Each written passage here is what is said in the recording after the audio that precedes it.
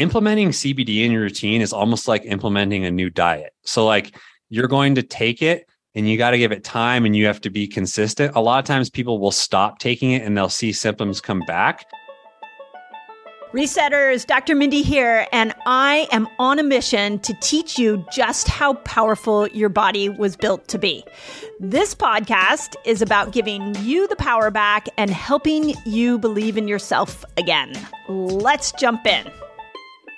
On this episode of the Resetter Podcast, I bring you Joseph Sheehey from Cured Nutrition.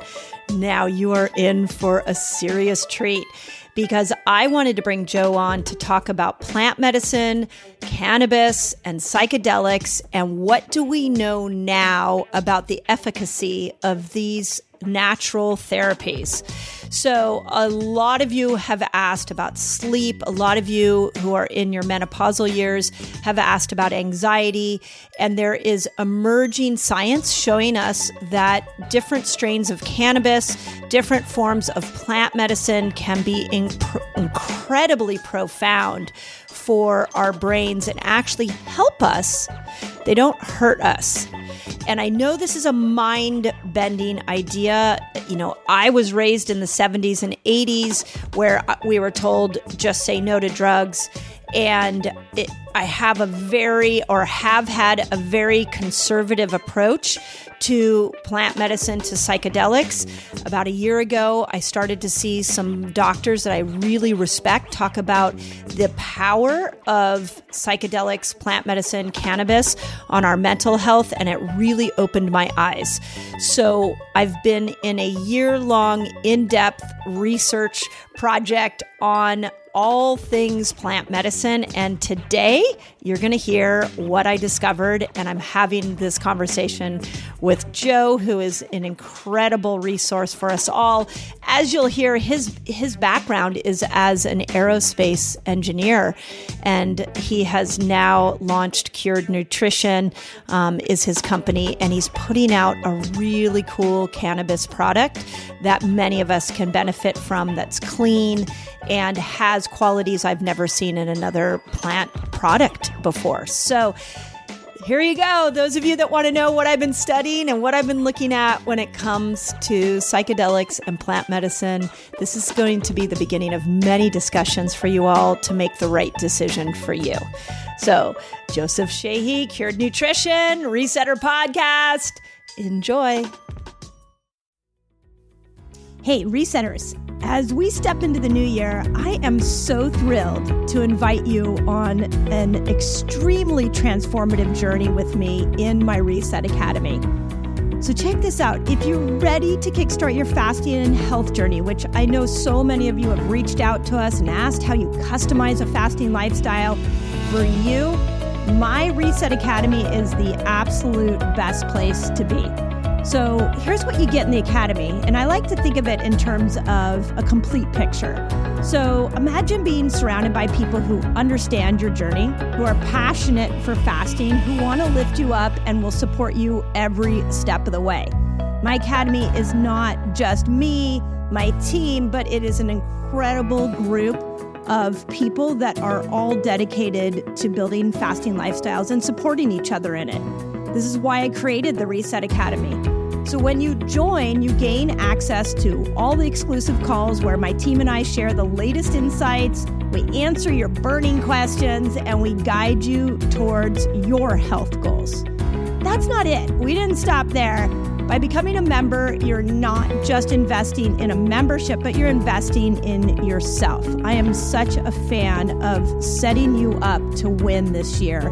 And my Academy is the best place I know to do that. I want to keep you focused. I want you to customize this for you. And I want you to succeed at your health goals this year. End of story. So if you're ready to unlock your fullest potential and embrace a fasting lifestyle, join me. If it feels good, join me. And let's make this year an incredible year for us all. So all you got to do is go visit drmindypelz.com/Reset Academy to become a member. I can't wait to welcome you. I can't wait to see you on the Zoom calls. I can't wait to be in community with you. And most importantly, let's get your health goals handled and let's do this together. It's so much better together. So that's drmindypelz.com/Reset Academy. Excited to see you there.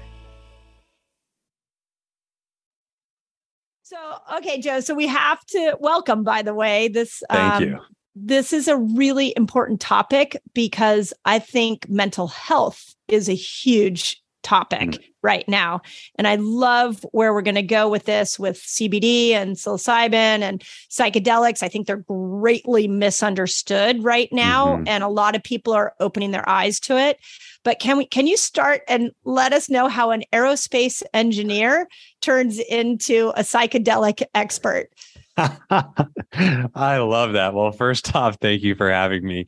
And yeah, it's so my company, Cured Nutrition, has been around for 5 years, but people ask me the question, when did you start the company? And I'm like, well, it wasn't 5 years ago. It was really about 11 years ago. And that's where this whole story really started. So 11 years ago today, it's summer. So if we were in school, I would be in school. I would be in my first senior year. I took 2 senior years in college at the University of Colorado studying aerospace engineering. I had been interning at one of the biggest defense contractors in the world, Lockheed Martin. And at the same time, I'd also been living a very destructive lifestyle. So I had been making decisions to more or less surround myself with individuals that were great human beings, but by surrounding myself with those people, I did not make good decisions. So the reframe of the situation was who I was, and the decisions that I was making when I was in college were not in integrity and not who I wanted to be. And deep down there was a Joe problem. It wasn't a personal problem of surrounding myself with the wrong people. At the core, there was a Joe problem. And the decisions that I was making were extremely destructive. Every drug underneath the sun, when it comes to what you run into in college, was something that became a part of my life. And I found myself 5 out of 7 days a week partying and more or less numbing, more or less trying to escape from a lot of internal distress. And I didn't know it at the time, but it all came to a head on a Tuesday morning at about 2:30 a.m. I came out of a blackout and I was on the other edge of a guardrail of a bridge. And I was ready to end my life. I almost jumped off that bridge that early morning.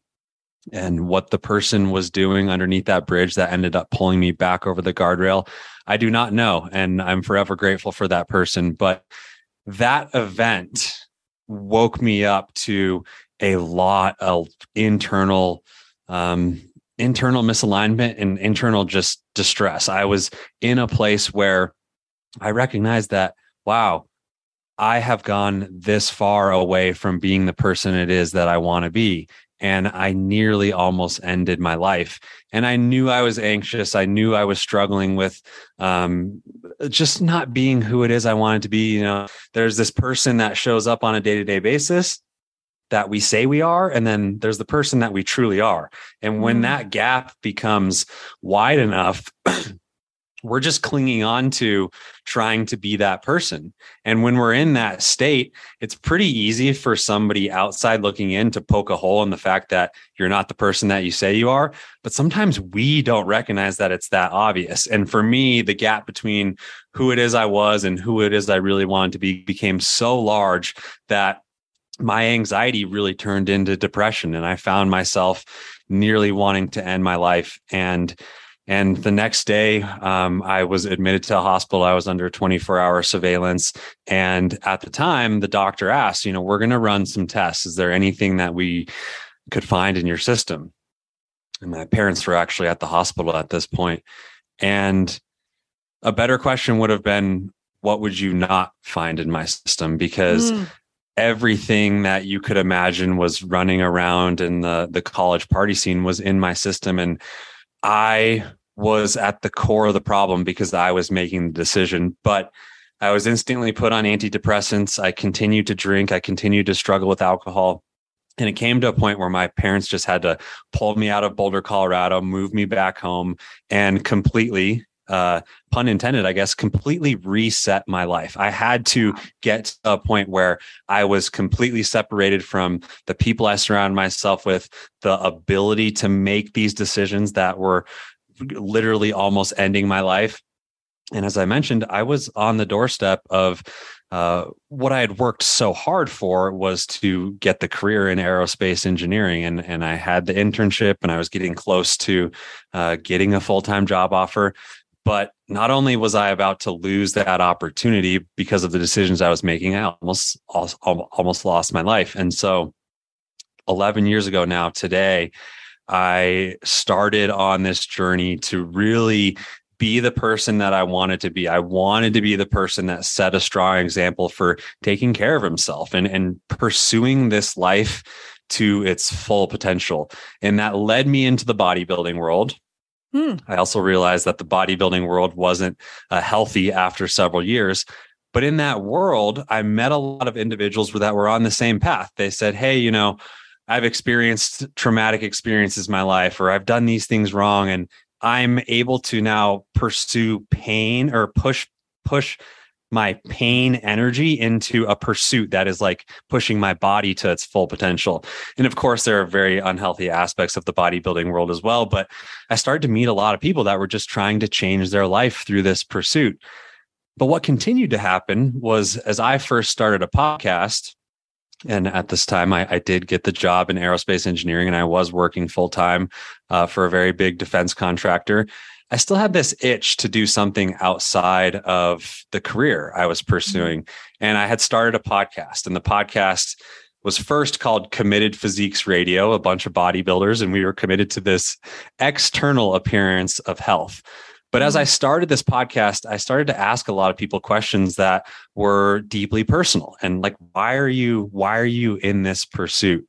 And then we would end the podcast, and people would start asking me, have you ever experienced with cannabis? Have you ever experimented with CBD? Have you ever experimented with psychedelics? And I said, yeah. And I've also spent almost 5 years now sober after that period of very dark time in my life. But I started to become very curious about cannabis again. And I started to become very curious about psilocybin again. And as this hand raising of people saying like, I'm interested in it and I use it, or it's benefited me, continued to come up, but we wouldn't talk about it publicly. I would always say, I was like, gosh, there's something here. It's like, why don't people talk about this publicly? Yeah. And I, being in Colorado and having marijuana be recreational legalized, I was in a place where I was like, you know what?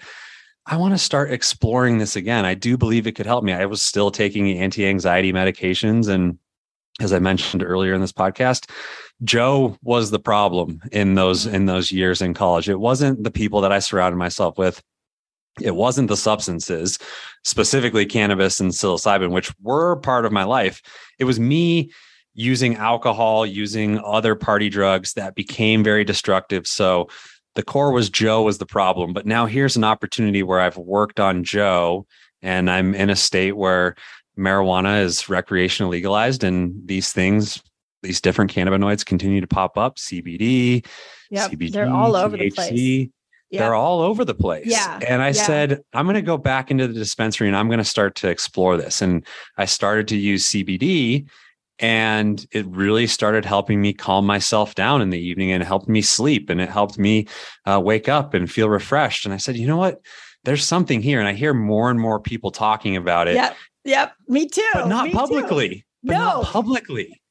And that was what launched this whole thing. So that's how we got here. It's so funny because I so resonate with your story. That is exactly what happened to me on this topic. And as far as like podcasting, you would have these conversations, and this is a little behind the scenes for those of you that are listening to podcasting, is there's the public conversation, and then there's the post conversation. Yep. And there, oftentimes, I think we should keep the recording button going, because the post conversation, I've learned more from my guests sometimes than the actual public conversation. Yeah. And to your point, last summer, I had a conversation with two really smart medical doctors. One, and this was I can say this publicly, but it was Dr. Sarah Gottfried. I talked with her about how do we go after hormones and trauma. And how do we take emotional traumas and solve them? And she said ketamine. And then when I asked Austin Perlmutter, who's an internist and specializes in the brain, when I asked him what he thought the future of mental health was, he said psychedelics. And I couldn't believe last summer these two people that are in this, what we look at as conservative medicine world, are advocating for these psychedelics. And I think the time has come that we have to revisit this. Yeah. We have been warped into, I know the generation I grew up in was, this is your brain on drugs. And it was like an egg in a pan. And then I've got Austin Perlmutter talking about new neurons that are being grown in the brain and BDNF that gets upregulated that gives you a sense of happiness when you do psilocybin. So I'm so happy you led with that story, because I feel like as people are listening to this, I really want people to wake up to understand that the future of mental health is in these plant medicines. We just don't understand enough yet. So would you agree on that? I just got so many chills. Because the truth, we have to ask ourselves why. Like, why did we get here? And you literally said, your brain on drugs, reefer madness that came out in the 1930s. The DARE program that I grew up in school, where marijuana was the same as heroin. Yep. Those two were made the same. So we asked ourselves, why were those individuals on my podcast or your guests? Why did this conversation happen outside the actual recording? Well, because we're nervous. We're nervous to have people change their opinion on who we are because of something that we utilize to better our health, to better the way that we show up as a human being. Like so many things, but like at the core, like we want to become who it is we were meant to be. And that requires a lot of internal work, and it can be supported by these things. And if we can start to open up the conversation and change the narrative, then we won't be so afraid to talk about it publicly. But the thing is we've all been experiencing a narrative for far too long. And if it even started before the 1930s, the early 1900s was really when the war on cannabis started. But then, of course, we know the 60s and 70s. And after that, it was a war on specific drugs. And then everything got lumped together. And now we're in more or less this type of, we're kind of in a renaissance, but the most important piece of this is it needs to be led with education and also looking at the people who are talking about it. Yes. And what is their life actually like? Are they the Cheech and Chong stoner sitting on a couch eating a bunch of potato chips? Or are they a professional individual that I was responsible for $500 million spacecrafts for a part of my life. I did use cannabis outside of that. And was I supposed to? No, I wasn't, but I did because it was something that really helped me. And that is the problem, was we lived in this time, or we've experienced a time where the conversation just hasn't been standing on the proper foundation. And now it is. So now these conversations are really like, okay, well, I'm interested. I hear it coming up more and more. Now we need to start to understand that more ability to study it needs to happen, more ability to ask the questions, and just really be guides to experiencing these medicines in a light that is different than this story that we all tell ourselves. Because if we can step out of the story that we've been conditioned to know, then it opens us up to opportunity for another path, an alternative path. Yeah, it's so well said. That what also helped me grab a hold of this information, as somebody who always wants to do the most natural thing for her body, was somebody said that if you look at where we've come with psychedelics, it's like the Timothy Leary phase of the 60s and 70s. The messaging was do LSD and drop out of society, and you can live in this boundaryless world. Then there was not to throw all these people under the bus, but then there was the Nancy Reagan, just say no, this is your brain on drugs. That's the generation I grew up in. And now we have a third wave that's coming, which is actually saying that these are so helpful, but we need to understand them and we need to be respectful of them. So let's start with CBD. What do we need to know about it? Like, I can tell you, as somebody who lives in California, that I can get CBD at my local. I can have marijuana delivered to my front door, and I find, as a 52-year-old woman, it is a game changer for my sleep. Yeah. So what do I need to know if I'm looking at a menu of what to order? How do I know indica, sativa? How do I know if it's a healthy strain or not? Yeah, that's a great question. I think that to take a wider look at everything is, when we say cannabis, we're talking about a really like a species of plant, right? A genus of plant. And then below cannabis, there's hemp and marijuana. But hemp and marijuana are both cannabis. They're all the same mother or genus plant. I don't know the best terminology for that, but the difference between hemp and marijuana is literally at the federal level. Hemp is cannabis with less than 0.3% THC dry weight, and then marijuana has greater than 0.3% THC. So what is THC? THC is tetrahydrocannabinol, which is one out of over 100 known cannabinoids in the cannabis plant. And then CBD, cannabidiol, is another of those over 100 cannabinoids in the cannabis plant. So we're talking about THC and CBD. But if we start with CBD, CBD is not an intoxicating cannabinoid. And so when people think marijuana, they think THC, they think intoxicating, they think high.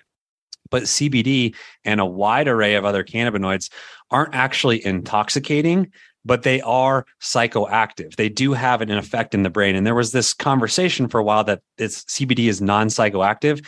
It actually is psychoactive. It's not intoxicating. So I wanted to start with that difference. THC is more intoxicating. CBD is not intoxicating. But CBD is a cannabinoid that has great anti-inflammatory like properties. And it also has properties that almost mimic like a GABA type effect, where it can help you calm. So a lot of the times, most people can't fall asleep because they can't calm their mind.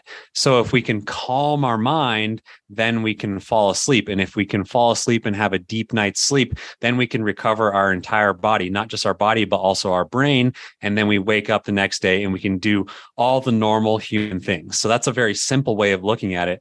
But cannabinoids can modulate and bind to receptors in your system, the endocannabinoid system in the body that has CB1 and CB2 receptors. And the endocannabinoid system is really known for basically normal human bodily functions. It's helping the body achieve homeostasis. So it's helping the body with the stress response.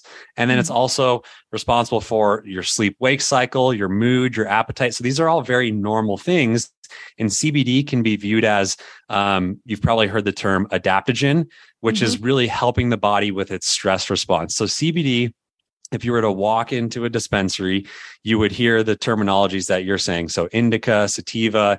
Typically indica is known as like, my dad has this joke. He goes, indica in the couch. Yeah. And then he says sativa social. So it kind of thinks sativa is like more uplifting, and then indica is more like end of the day, helping you wind down.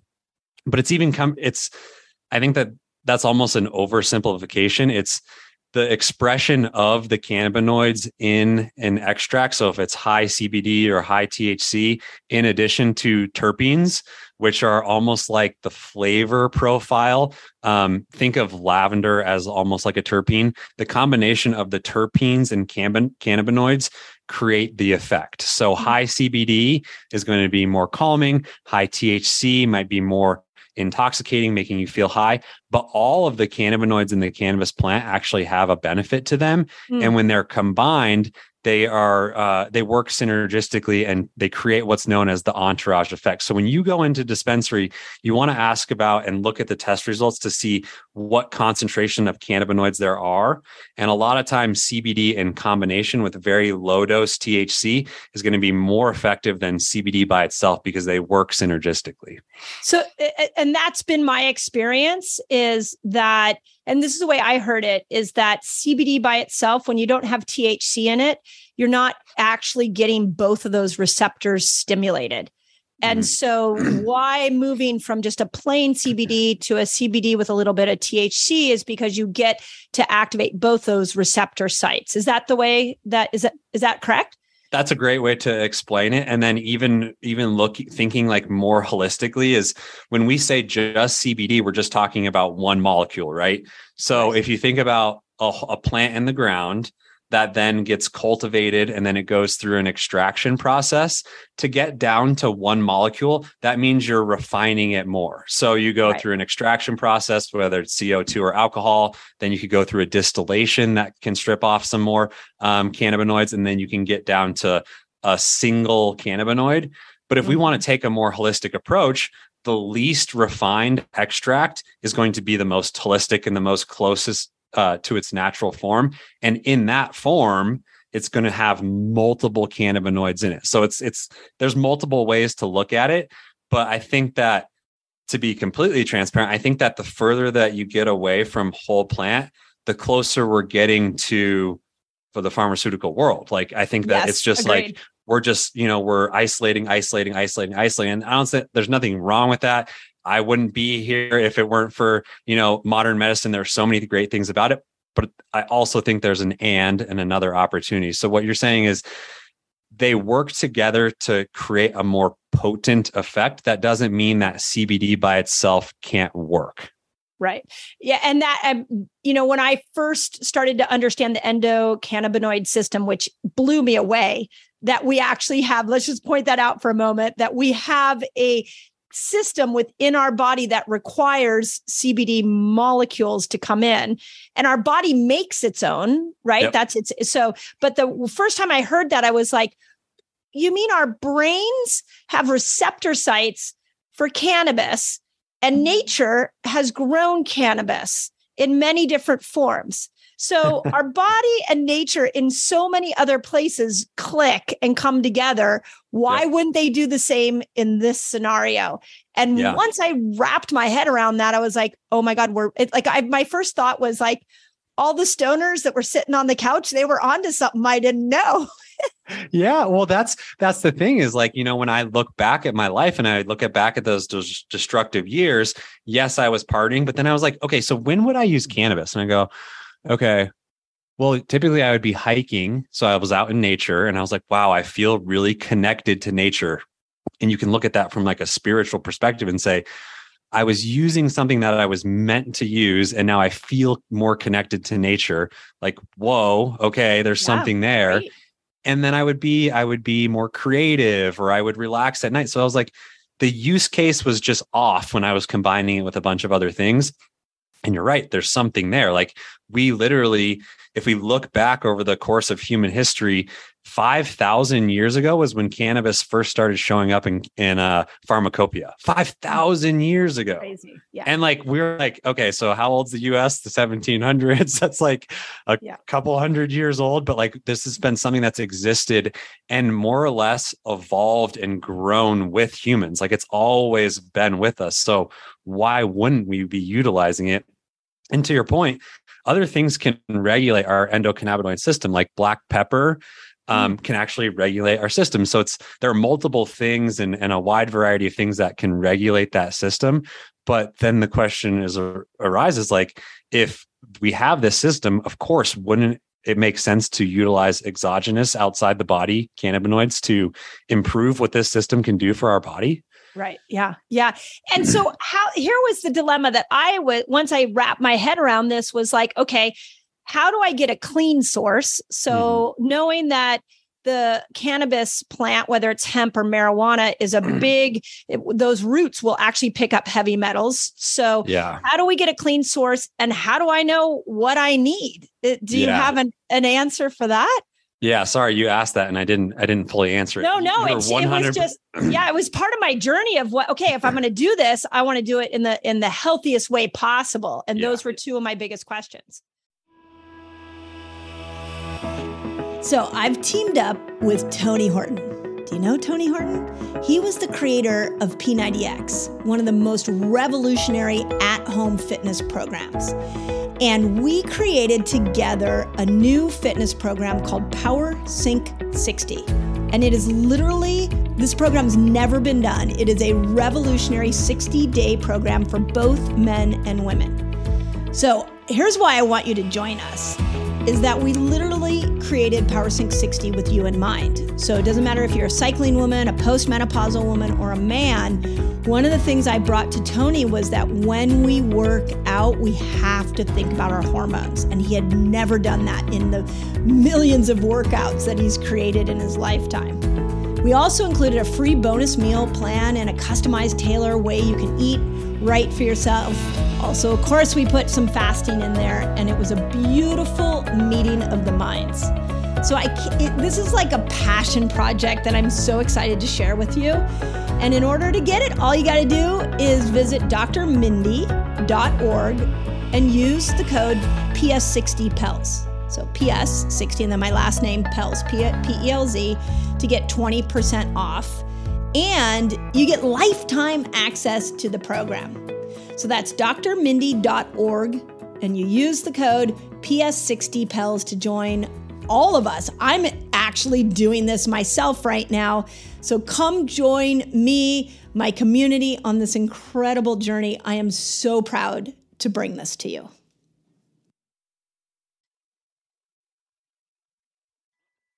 Sourcing matters so much. And the truth is hemp can remediate land, which is beautiful. Like you can have toxic land and hemp can literally remediate it. So that also means that toxins can be sucked up into the plant. So it's really important to know where your hemp, where your marijuana is coming from. And in states like Colorado and California, we have very stringent testing that's required to get into dispensaries.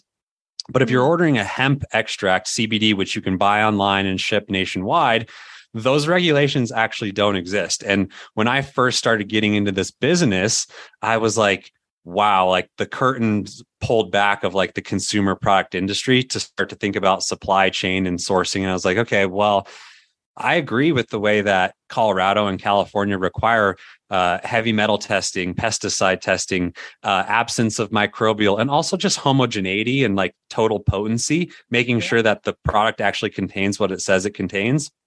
And to be sold in dispensaries in Colorado, that's absolutely required.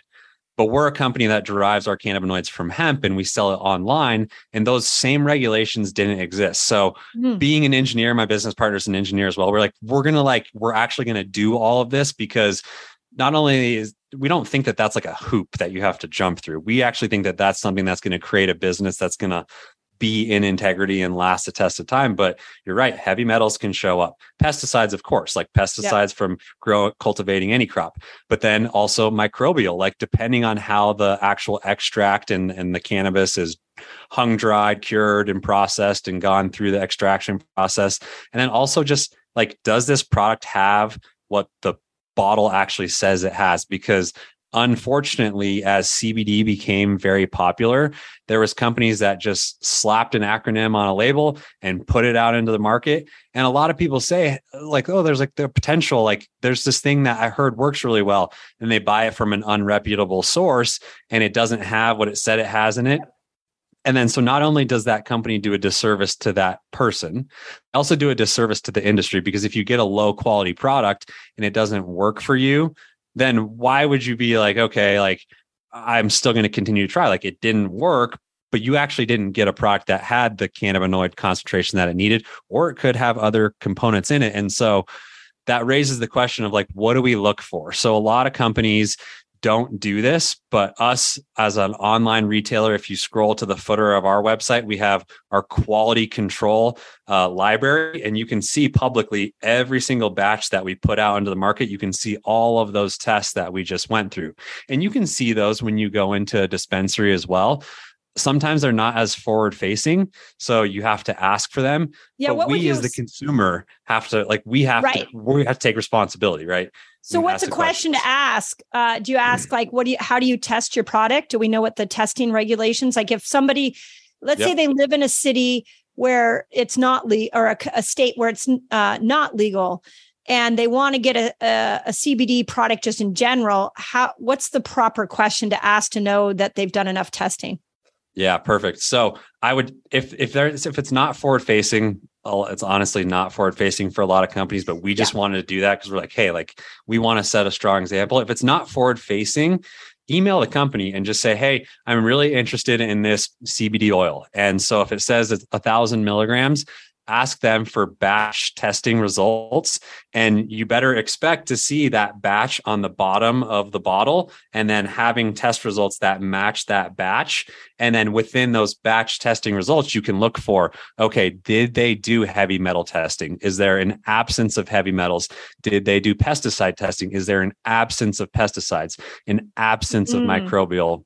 And then when it comes to homogeneity and potency, you should be able to see that if this thing says it has 1,000 milligrams in it, they should show you test results that show 1,000 milligrams of cannabinoids in these test results. And that's a really fair question to ask. And if a company can't answer that, I would not buy from them, because they've either done one of two things. One, they haven't tested their product, or two, they just white label from a manufacturer and they don't actually retest it themselves. And that's you're not getting a high quality product if that's the company you're buying from. Yeah. And I've had patients do that before. I've had them send, and it's really interesting. Some of the responses are like, yes, we test for them. And I'm like, that's not an answer. I want to know. So I love what you just said about ask for the batch testing and look at it. I think that's brilliant. Now, what do you feel like the go-to symptoms are that you're like, oh, you need to start to integrate CBD and CBD with THC, or however we look at it? What's the sign that you might need to integrate it into your life? Yeah, that's a great question. And a lot of times this is a very interesting way to answer this, but a lot of times it's like implementing CBD in your routine is almost like implementing a new diet. So like you're going to take it, and you got to give it time, and you have to be consistent. A lot of times people will stop taking it and they'll see symptoms come back. But a lot of people either use it for the calming effects to really help them with sleep. But I also use it, like I literally will take CBD before a podcast, before a speaking engagement, before speaking to my team. Like I still get nervous before I was speaking to my team, my employees. Like that's a great way to utilize it. But honestly, I think it's a great alternative for other anti-inflammatories out there in the world. And so if you are somebody that, if you have aches and pains, or you're aging and you want to be able to take something that's just different, this is a great opportunity to start integrating it daily. And that's why I started with, it's just like starting a new diet or nutrition protocol, is you do need to take it daily, because your endocannabinoid system that we discussed earlier can become more or less deficient. So think getting deficient in vitamin D, which so many people are. It's going to take time to get therapeutic levels in your system. So if you're somebody looking for recovery properties or the anti-inflammatory like properties, this is like an ideal product for you. Sometimes people just use it case by case when they're experiencing, a little bit of pain and they want some relief, and they take much higher dosages. But then that's when the THC would come in, because THC is actually better for more of like the pain reduction effects versus the anti-inflammatory like properties that CBD has. So those are two main reasons, but go ahead. Yeah. On that note, you actually have me thinking that what could be helpful for those of us that don't want to walk around with a THC sort of stoned brain during the day is you do like what you were talking about, a daily dosage of a product like one that you guys have, and build that system up. And then would you come in cycle in doses of CBD with THC, but not use them every day? Yeah, that's a great question. So CBD can almost counteract the effects of THC. So sometimes people will take like our most potent product has 30 milligrams of CBD and 1 milligram of THC. but the CBD in that actually counteracts the effects of the THC. So it's not like you're walking around feeling high, or sometimes people take THC and they get anxious. The CBD counteracts that. So what you said is you could still take a full spectrum extract every single day with very low concentration of THC. If the THC feels too much, what I would do is I would split it into 2 dosages. So I would do like a morning dose and then an evening dose.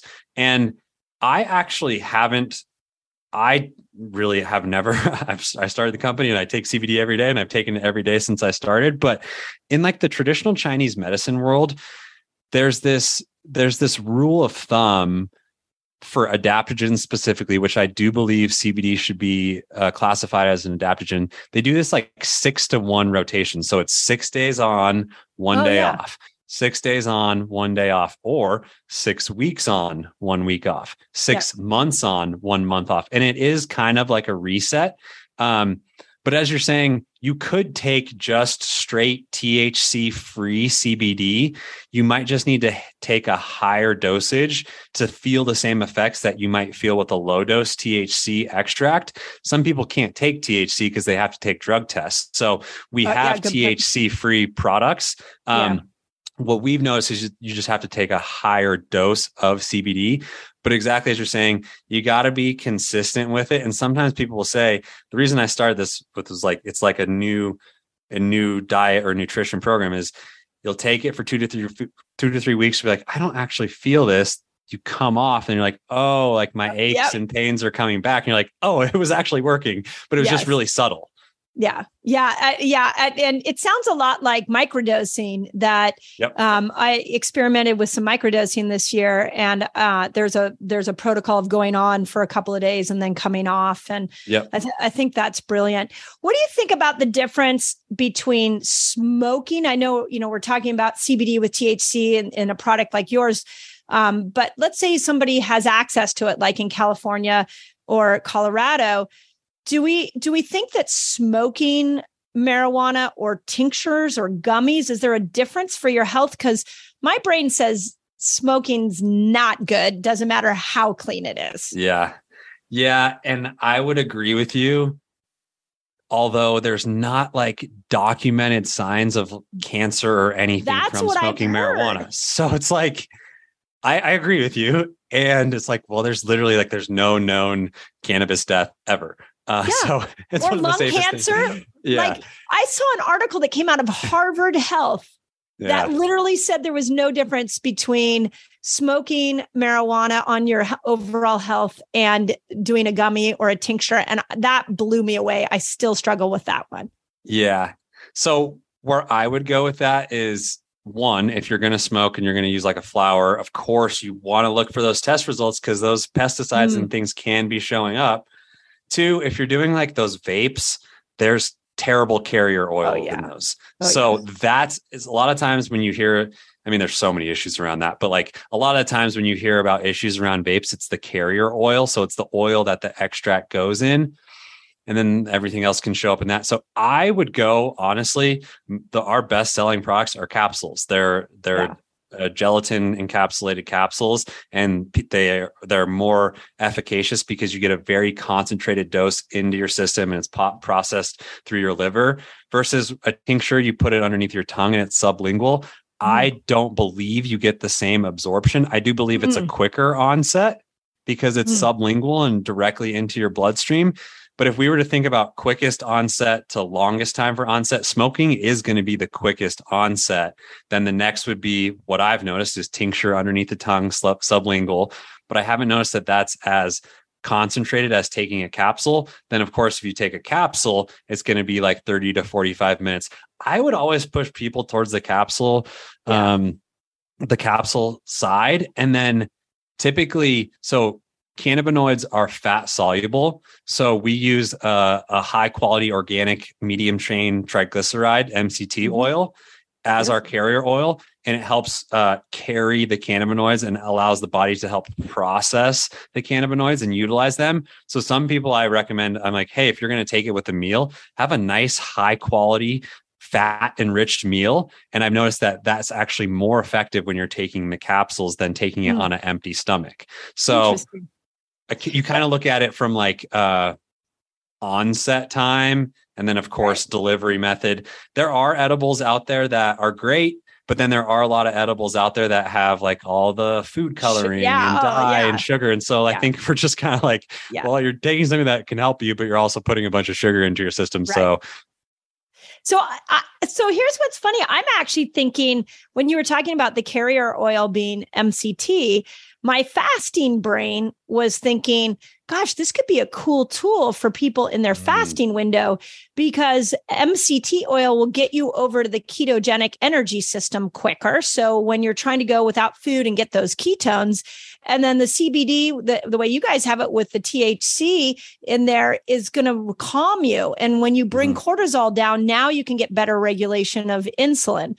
So but I also see your way. I'm also thinking this could be a really cool tool for the hundreds of thousands of people that fast with us every month to help them elongate their fast. Wow. I never thought about it that way. One thing that I would say, and I'd be interested to ask you this, so the reason why I said pairing it with fats is sometimes I notice when I take the capsule, and if I have an empty stomach, and then I haven't eaten, but I eat like an hour or two later, I'll notice the onset of it like 3 hours later. So that was one thing that I would be curious about, is maybe underneath the tongue would be better in that case versus taking the capsule. Like you would would you open the capsule up and you could just put the powder under the tongue, right? It's a liquid, so you can hold it underneath your tongue. But also the oil droppers, you just shake those, put them underneath the tongue, and hold it for 30 to 60 seconds. I don't know the answer to that. Well, but I think that's really interesting.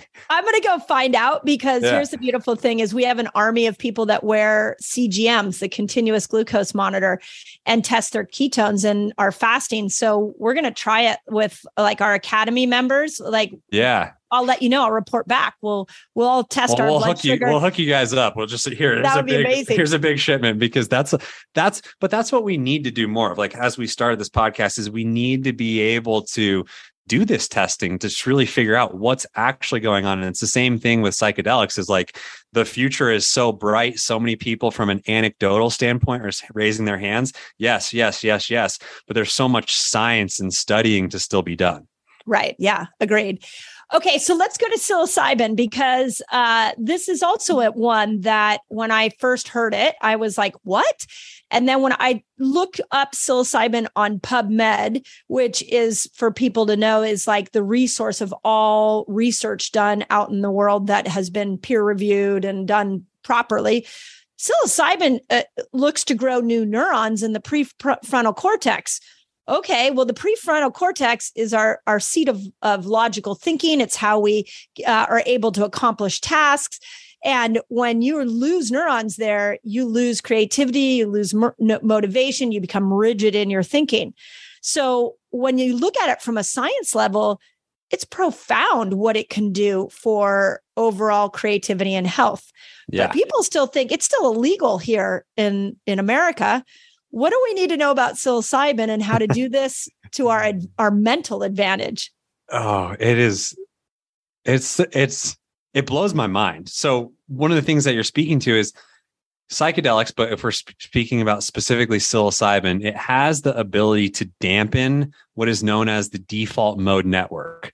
And the default mode network is more or less our default way of operating. So if you struggle with an eating disorder, if you struggle with, certain behaviors that are your default mode of operating, like you show up and I have this negative pattern that I always find myself in. And I'm like, so frustrated that I do this. That's your default way of operating. That's from one path to the next on like a neurological basis. You operate in that single path. This is how I always do it. This is my default mode network. So psilocybin has the ability to dampen that. So what that means is if we can utilize psilocybin and then start to enact different behaviors that then allows us to create different ways of operating, which is exactly what you're saying, new neural pathways, new operating patterns. So if we can start to break down some of these negative habits that some of us have, which is our default way of operating, then we can create a new way of operating. It's like, think of the default mode network as almost like this idea of the path of least resistance. The path of least resistance is the way that you always operate. So if you have some negative behavior that you always do, and like, don't take this as like you're doing something bad, but sometimes we all have like addictions and like things that we do, or like I always grab my phone, or I'm addicted to my phone, or whatever it may be. This allows us an opportunity to start to create a different way of operating. So some people ask me, like, when do you microdose psilocybin? And I say, typically, I'll do it on days where I have to have difficult conversations within the walls of my business. Not only does it create a more open way of experiencing life, I feel more open, I feel more loving, I feel more connected to other human beings. But if I can sit down and I can have a difficult conversation that I'm typically not very strong at, but then I can start to teach myself, well, I had this difficult conversation. I'm safe. I'm okay. I got to the other side of it. That's a new way of operating, a new neural pathway. And the effects of psychedelics, not just psilocybin, are showing that this is actually possible to dampen our default mode network. So yeah, exactly as you're saying, it's like, have you seen the documentary How to Change Your Mind? Yeah, I'm just looking and we're just watching it now. And if you guys have, if those of you listening, you really need to go see this on Netflix. It is profound. The other one that really opened my eyes was the fantastic fungi. Yeah. Like that'll really give you a whole new idea of what psilocybin can do. So, but Michael Pollan did an amazing job on so good. Yeah, on his how the brain changed series. So I know this is a public podcast, but like, how do we get access to this stuff? And once again, how do we know that it's safe? How do we know it's non-toxic? I can tell you from microdosing psilocybin, I've had some really positive creativity. I just wrote a book called Fast Like a Girl, and I had hit a writer's block. And I used microdosing to overcome the writer's block, and it was profound. It was amazing how much I just felt like the inspiration and the words were coming right to my brain. But then I've also used versions of microdosing psilocybin where I've had intense amount of anxiety. And what people say about psilocybin is that it often brings up, like it bubbles to the surface, things that you need to deal with. Yep. So how do we know to find a clean source of that, and how we would go about using that in an era where it's not necessarily legal yet? Yeah, it's kind of a tricky question. What I would say is that one thing you'll hear show up in the psychedelic space in conversations all the time is set and setting. And what's meant by that is mindset. Like, what's your mindset going into the use of a psychedelic, and what's the actual like physical setting? What's your environment? What are you around? Is there a bunch of noise? Are you at a wild concert, or are you at home in a comfortable place where like you can lay on the couch? And typically it's more important for high dose, but it can happen at low dose too, where, you know, your mindset was a little bit off. And that's literally like the foundation from which you start the experience. And so set and setting is the most important thing. You'll hear that come up all the time. And when it comes to sourcing, so I'll be super clear, Cured Nutrition sells a bunch of cannabinoid products. We do sell low dose THC products. We do sell CBD products. In our functional mushroom and adaptogen world, we don't sell psychedelic mushrooms. We do sell a product that's great for in combination with microdose, and I'll talk about that in a minute. But from a sourcing perspective, so many people are starting to actually cultivate them on their own. So it's really weird, but like grow them in their own house. Yeah. Yeah, I've heard this. Yeah. So I'll send you some links, because if it's interesting to you, like, yes. I have a friend that runs a company, and this is a massive, highly reputable source. And I highly recommend anybody listening to this podcast, one, go watch How to Change Your Mind, but then two, go to the Third Wave. The Third Wave is an online psychedelic educational platform. My friend Paul Austin started the company. And there is so much to be learned on that platform. And there's actually kits to grow your own mushrooms at home, but they don't actually sell the spores. So the spores to cultivate the mushrooms is what we have to figure out where to find those. And to be completely honest, like in Denver, where psilocybin has become decriminalized, people are selling it all over the place. So it's kind of like a network thing. And I bet it's pretty similar in California. But as soon as you start to ask more people that are in the space, I truly, and it really warms my heart because there are so many good hearts in this space and a lot of people that just want this to work because we have done it wrong in the past. Is if you ask enough, you can start to find it. And in places like Colorado, Denver, most California, Oregon, a lot of Pacific Northwest, of course, you'll be able to find the spores and you can actually create, you can grow it at your house, and that's honestly the best way to do it. But then, your local favorite person can come into play. And then, I always say, like, what is my relationship with this person? Can I actually go see the source? Same thing with manufacturing any supplement that we have is we go to the actual farm. We go to the lab. We go to the manufacturer. You get to see it all. So you, as the conscious consumer, for lack of better terms, can actually make a decision that is, okay, well, I've seen what's behind it. But then, of course, it's the literal fungus. Right. So there's a lot of things to look out for. And what I would say is that if you start to ask enough people in the space, you can start to find it. And if you're in Colorado, you'll definitely be able to find it. I'd probably say the same thing with California.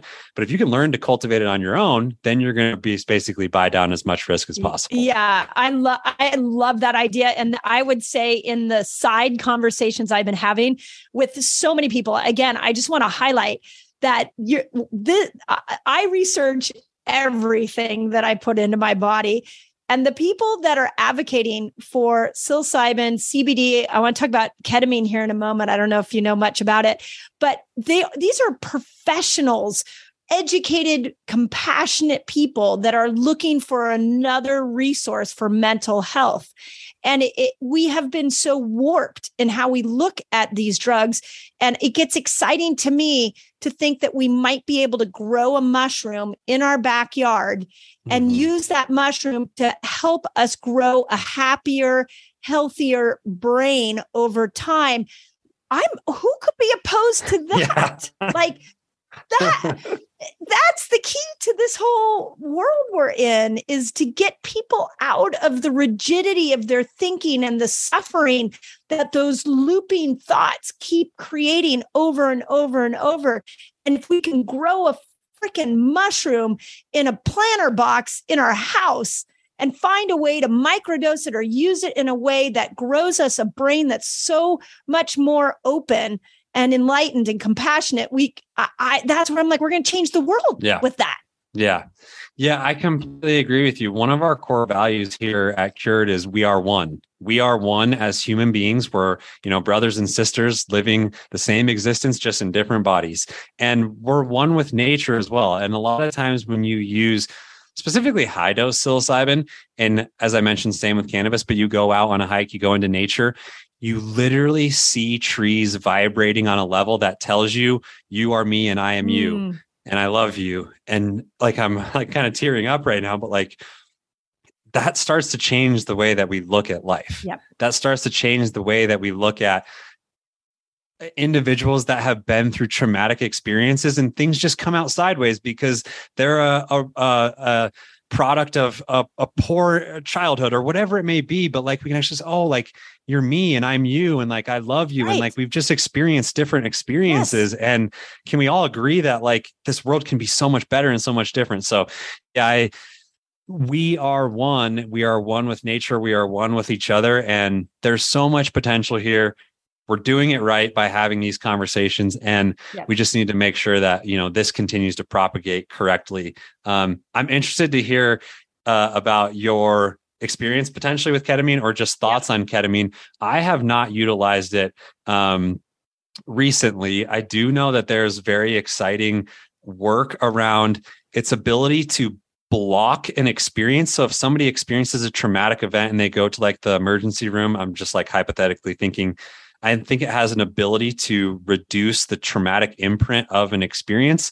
Yep. Correct me if I'm wrong, but I'm really excited about ketamine too. Yeah. So what's interesting with ketamine is, so every year I pick one topic that I'm going to immerse myself in. And this year was plant medicine and psychedelics, because I just wanted to write it for my own brain.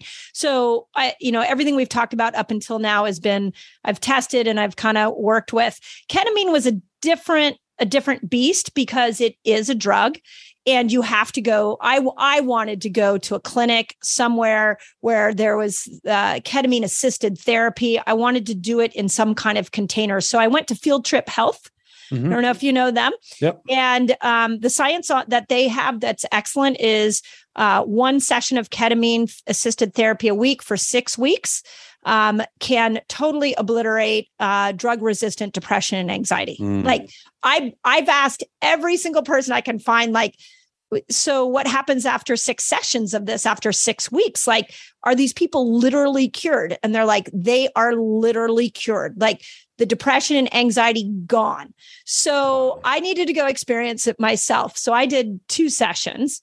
And I will tell you that what it does is it blocks the NMDA receptor sites. So that excitatory brain that has those looping thoughts that we all go through, where we can't unthink the thought and it's causing us so much suffering, that was completely gone, like blocked after 1 session.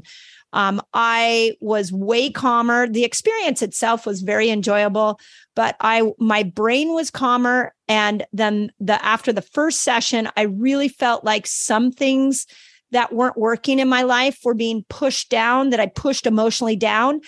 I couldn't push them down anymore. I had to face them. And some of them were in relationships that I had with people that I just had to actually go talk to the person and be like, this isn't working for me anymore. Now, what's beautiful about that is that repressed emotions cause disease. So the fact that I was able to get a hold of that and then articulate it to the people that I needed to speak it to was profound. So that was the first one. After the second session, your point about setting is really important, because after the second session, they said, you have a new brain. So for the next 24 to 48 hours, be really mindful of what you put in your brain. So I immersed myself in Michael Singer's teachings. Do you know Untethered Soul? Yeah. And the Surrender Experiment. Yes. Oh my God. That's 2 of my favorite books. Have you read his new book? No, I didn't know he just came out with one. It's called Living Untethered. And so I decided after the second ketamine, I would just read that book and listen to his podcasts. Now, for those of you who aren't familiar with Michael Singer, his teachings are that suffering happens because we had a preference in how somebody should show up, a situation should be. And when somebody doesn't show up that way, or the situation isn't what we want, then we start to create that looping in our brain where we're like, I don't like this. I hate this. This person's not behaving the way I want them to behave. And so what I found in combination with doing ketamine and his teachings of letting go of that suffering, letting go of that preference, that was 8 weeks ago. Will profoundly say I have a different brain. Things are not triggering me. Thoughts are not looping. I'm much calmer. I'm not reacting as much. And that was 2 sessions of ketamine. Game changer for me. Wow. I'm ordering that third book immediately. So get the third book and go look at, and what Field Trip Health is doing is they're doing it with a therapist next to you. And they're doing it in a very controlled environment. So again, each step I've taken has only made my brain go, what is this and how do we get it to the world? Because we have got mental health so wrong. And I'm sure you saw there's a bunch of news coming out that SSRIs have been manipulated by past research studies, and that low serotonin and depression don't really go hand in hand, and SSRIs aren't really as great as we thought they were. Yeah. Did you see that?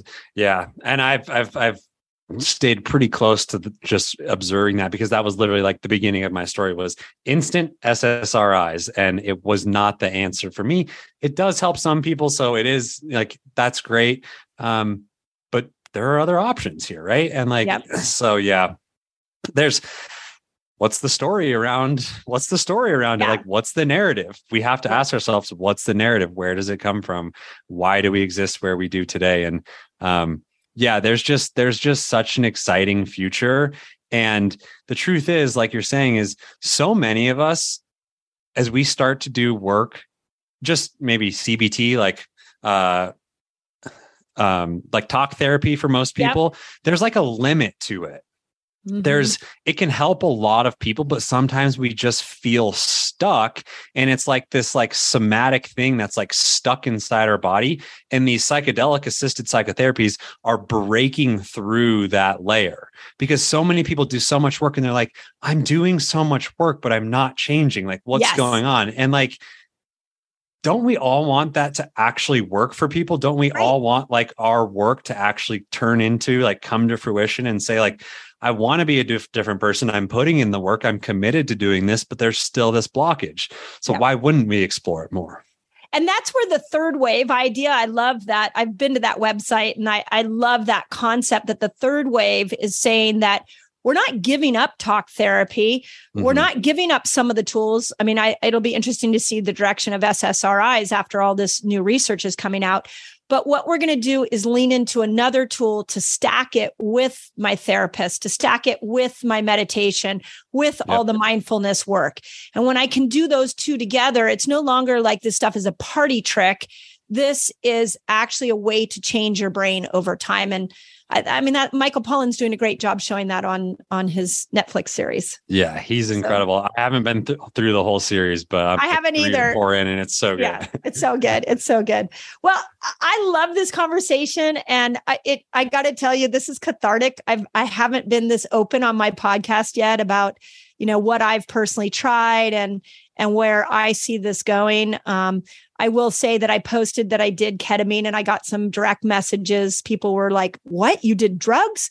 And I, again, am here to help people expand their brain and think bigger. And there's so much science showing that this stuff is really helpful for mental health. So thank you for having it with me. Yeah, I feel so blessed to be the person that got to explore this conversation with you, or not explore it, but bring it publicly, because it's I've committed my life to it. Like, I've literally committed my life to it. I grew up opening up cabinets and seeing orange bottles with white caps all the time.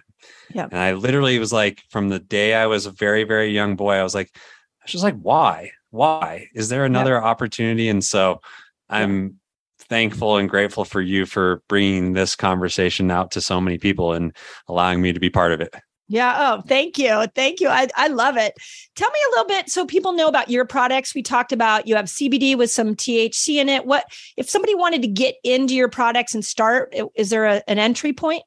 Yeah. So more or less, I call us a supplement company of the future. We're literally creating the future. This is what I believe the future to be, but it's founded in more or less traditional Chinese medicine approach. So we have a wide array of cannabinoid products. They come in the tinctures, the droppers, or the capsules.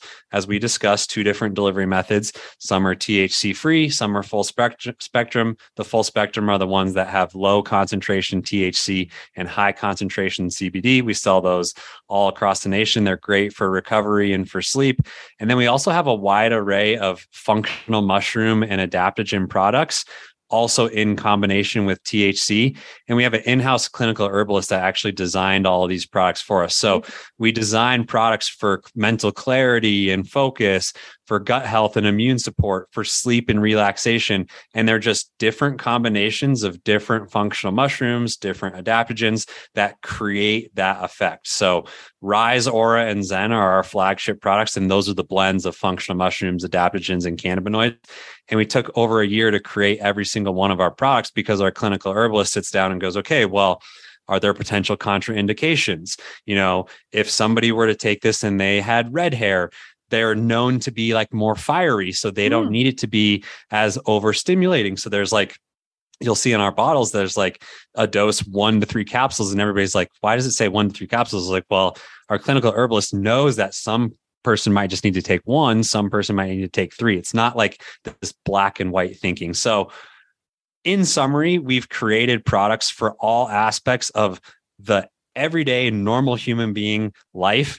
We all need to sit down and get work done. We all want to be able to dive in and concentrate on whatever it is we're focusing on, our pursuits at heart, writing, reading, whatever it is. Then we all need to be able to calm ourselves. We all need to be able to recover. We all need to be able to sleep.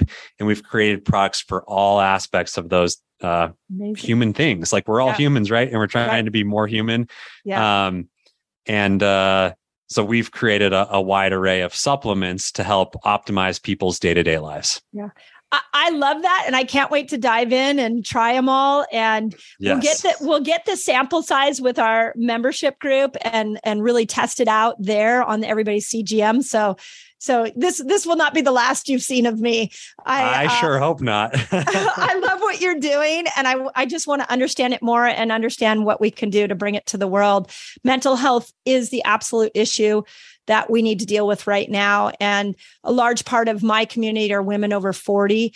And you take a loss of hormones and you put that woman in a pandemic, and you combine that with the stress she goes through with sending kids off to school and all the things, as I say. And it really, you've got a mental health issue that can be solved with some of these plants. So thank you, Joe. I really appreciate it. Thank you so much for having me. Yeah. And I got to ask you one other question, because this is my favorite question I ask everybody is, do you have a gratitude practice? And if so, a daily practice? And if so, what is it? And what's one thing in 2022 that you are incredibly grateful for? Because we've all spent the last 2 years talking about the things we're not grateful for. So let's talk about what you might be grateful for right now. I love it. Thank you so much for asking. So I actually grew up Catholic. I'm no longer religious, but I have a prayer practice. And every single night when I go to bed, I would not say I subscribe to one religion or one ideology, but I'm deeply spiritual. And every single night when I get into bed, I pray and give thanks for the people in my life that challenge me. The people in my life that challenge me to become more of the person that it is that I want to be. It's very easy to get frustrated with those people, but I've worked very hard over the last 10 years to become a better human being. And when somebody can openly point out that, like, you come in and you have this energy, or you cut people off in meetings or something like that. I'm like, well, like, I try to become more and more aware of those ways of operating. And on a day-to-day basis, I try to give thanks for the people that challenge me and expand me. It's like the Jim Rohn quote is like, you're the average of the 5 people that you spend the most time around. Well, if you're not surrounding yourself with people that are challenging you to be better, then you're not going to grow and change. So I give thanks for those people as often as I possibly can, but it's typically a nightly prayer process. I love that. What I'm thankful for in 2022, over the last year and a half of my life, my wife and I had a daughter in January of last year. Congrats. She was born early. Thank you. It was a traumatic birth and she wasn't breathing. She spent some time in the NICU. And then and she's incredible now. I'm so thankful for modern medicine. So it's the both and, right? Like, both and, yep. And there's other opportunities. And, over the course of the last year and a half, we've experienced a lot of death, and it was pets. Like, we had 2 pets die unexpectedly. One was 3, one was 6 years old. And now my wife's grandma, who she's very close to, is also dying. So over the last year and a half, we've just experienced so many difficult experiences, from our daughter's birth to our pets to now my wife's grandma. And I named 2020, every year I name my year, and I named 2022 Seek Joy. In the beginning of this year, I had a very difficult time doing it. Our dog that passed away most recently struggled from seizures. He actually had a brain tumor and he died when he was 3 years old. But my wife and I, our nervous systems, we were so hyper vigilant because we wouldn't know when he was going to have a seizure, that we recognized that after he passed away, that our level of hypervigilance and just like, oh, when's the next seizure going to happen, has dropped. And although we haven't been out and like, going on all these trips and doing all these new adventures, I've found so much joy in the day to day and so much appreciation for how beautiful and how impermanent this life is because of the experiences that we've experienced in this last year, that I've just really started to seek joy on a day-to-day basis. And it was completely different than what I expected seek joy for the name of my year to be. It was like, we're going to go do all the things. Yeah. But I've recognized that you don't get what you want, you get what you need. And what I needed was to recognize that joy is around me all the time. And so 2022, I'm so thankful for the joy that I'm experiencing on a day-to-day basis, and thankful for the experiences that we've had in the light that I can now look at them in. And I'm just happy to be here, happy to be, pursuing something that really means so much to me. And I recognize that every single day. And so that's 22 for me in a nutshell is joy. And I'm so thankful for it. I love Seek Joy. And I'm so grateful that we get to be the benefactors of your purpose and your passion. So thank you, Joe. And I can't wait to try your products. And thank you for enlightening us all. And we're going to, again, this will not be the end of seeing each other. I can't wait to collaborate with you more. So thank you so much. Thank you so much for joining me in today's episode. I love bringing thoughtful discussions about all things health to you. If you enjoyed it, we'd love to know about it. So please leave us a review, share it with your friends, and let me know what your biggest takeaway is.